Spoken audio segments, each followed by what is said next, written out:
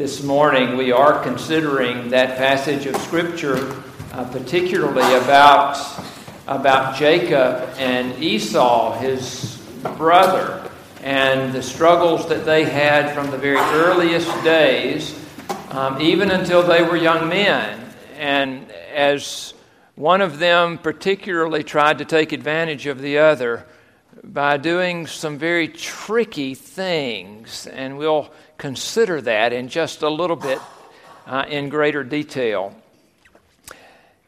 Every high school football team and most college teams have at least 2 or 3 trick plays in their arsenal. You know that, don't you? In fact, you may find yourself waiting just to see when those will occur.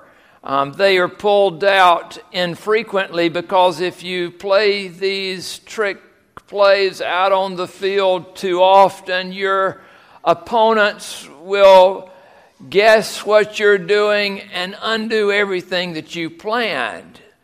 But under the Friday night lights, you can see some of the remarkable ways in which high school teams will take advantage of each other out on the field. They will use even the old classic trick plays. You may have heard of the Statue of Liberty. You know what that one is, don't you? Go Google it, okay, this afternoon. Do you know what the flea flicker is? Google that one too, okay?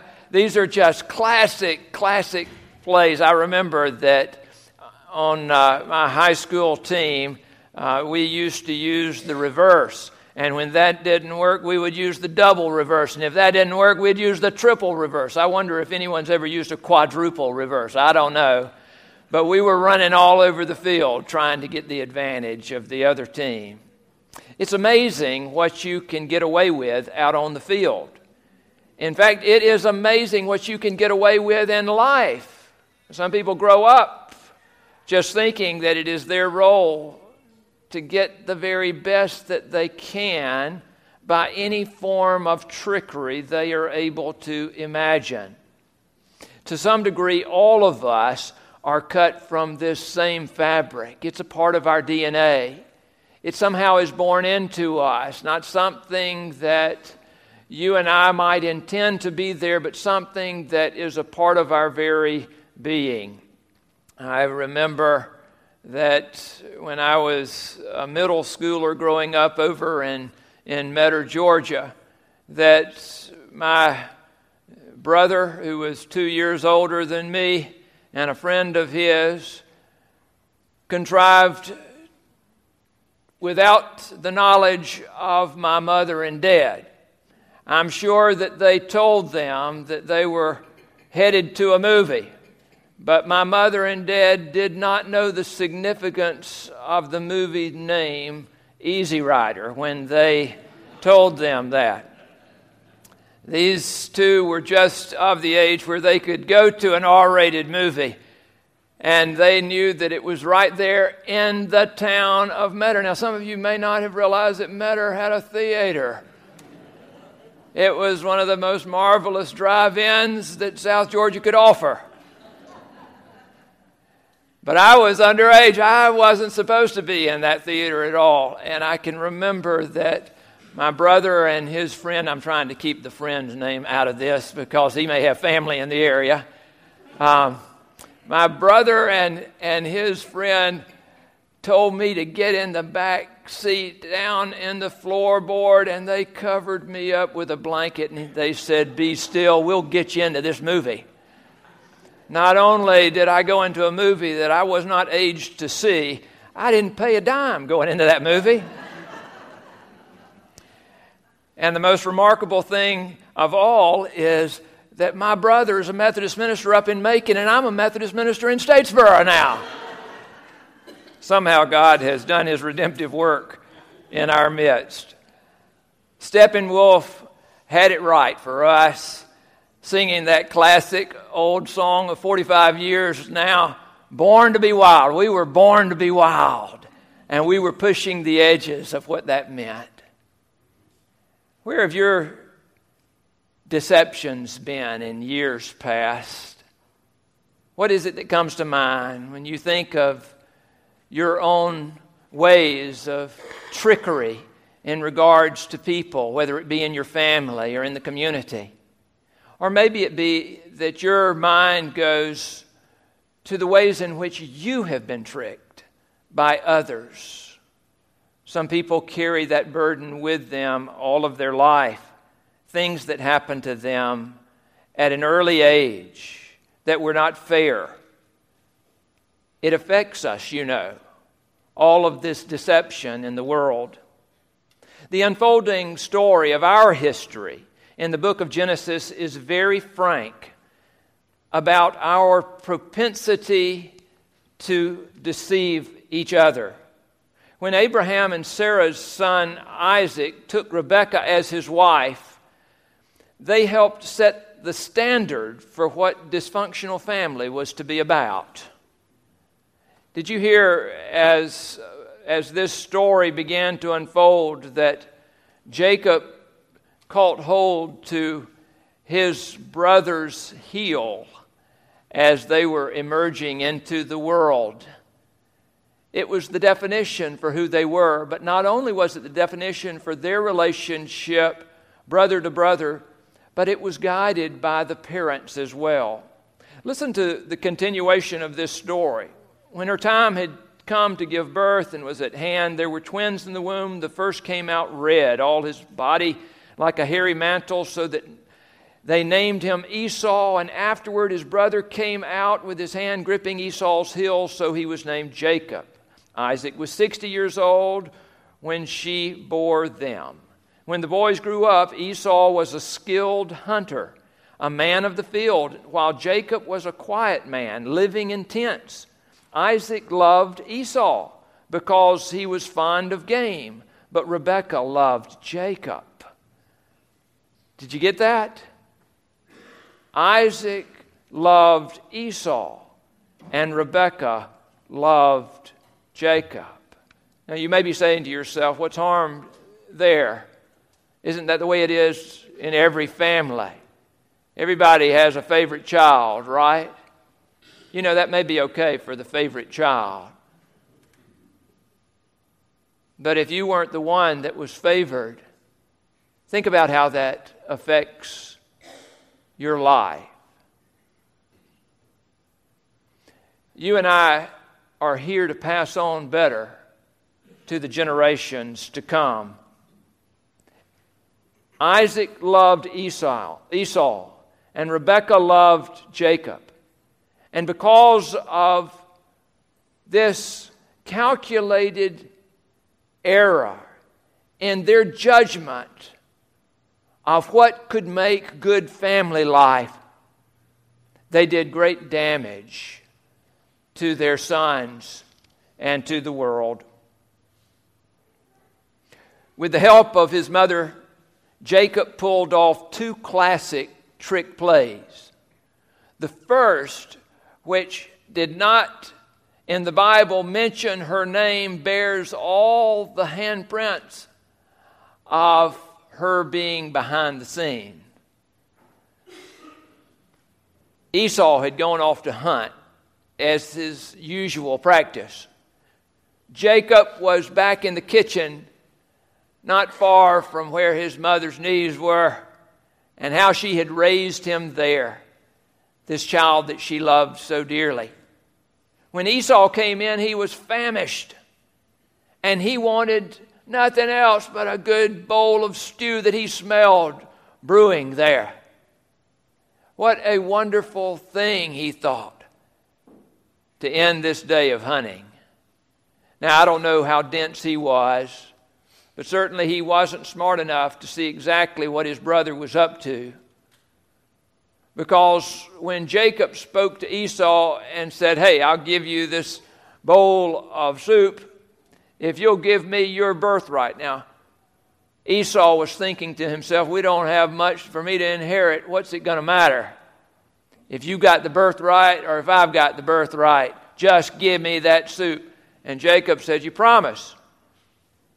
And Esau said, "The birthright's yours.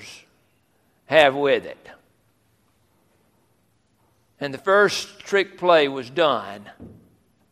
Jacob was on a path to receive an even more important blessing. And that was the one that his father would pass on, this mystical handing on of goodwill that was passed from one generation to the next. At that point, the older generation was nearing death. And this is the second of the trick plays. The father that was there, his eyes were dimming and his ears probably as well, was tricked by Rebekah and Jacob, who saw the opportunity when Esau had gone off to hunt again at the father's request, and they came in and presented Jacob as if he was Esau. When Isaac blessed Jacob, whom he thought was Esau, it was a blessing that could not be undone. Do you remember the story of how Esau reacted to this blessing?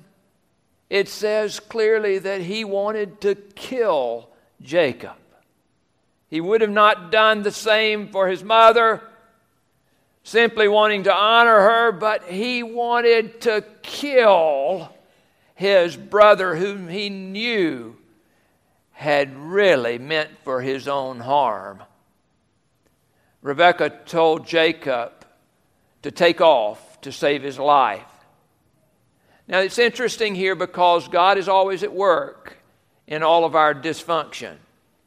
It doesn't matter what kind of curves we throw.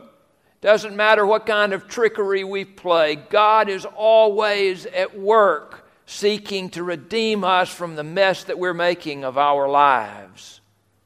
And there's evidence that God was at work within Jacob right away. As he wandered off into the desert in the direction of Haran, he lay down that evening and fell asleep. Do you remember the story of his dream, how he imagined this ladder as it was that stretched from the earth all the way up to the heavens, and there were angelic beings that were descending and ascending? As he dreamed, he felt the very presence of God in his life. I have a feeling it was a coming to himself of just what he had done. But do you think that God was not working also in Esau's life? When years had passed and Jacob determined that he would head home, he thought to himself, surely my brother has just become more angry through the years, and he will want to kill me as soon as he sees me. But God had been working in Esau's life, maybe in an even more powerful way than in Jacob's life. Because when Jacob shows up, you know what Esau does? The incredible.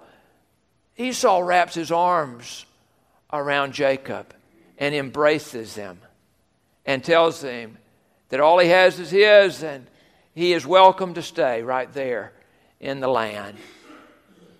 God had been working through both of these men to teach them what it means to be a follower of God's ways.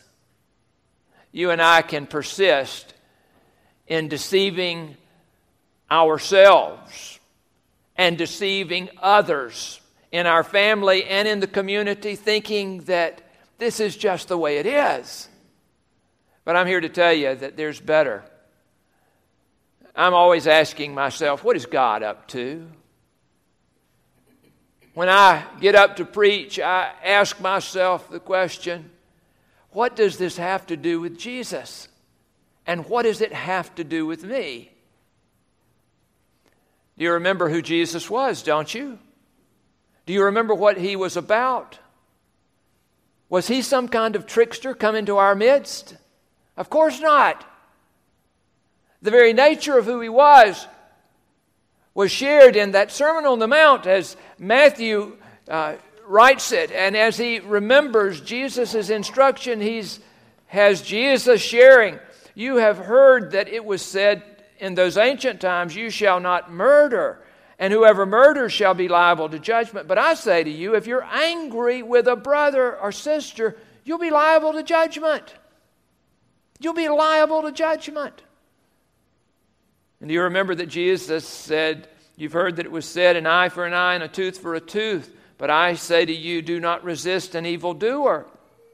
If anyone strikes you on the right cheek, turn the other also." And do you remember that Jesus said, "You have heard that it was said, you shall love your neighbor and hate your enemy. But I say to you, love your enemies and pray for those who persecute you." There's such integrity, such truth in what Jesus was bringing into the world. You see, this is the clearest picture that we will ever get of the nature of God.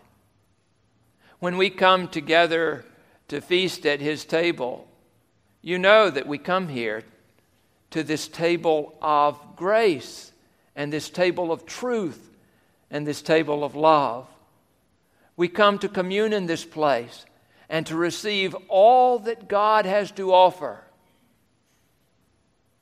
Don't come here with all your deception.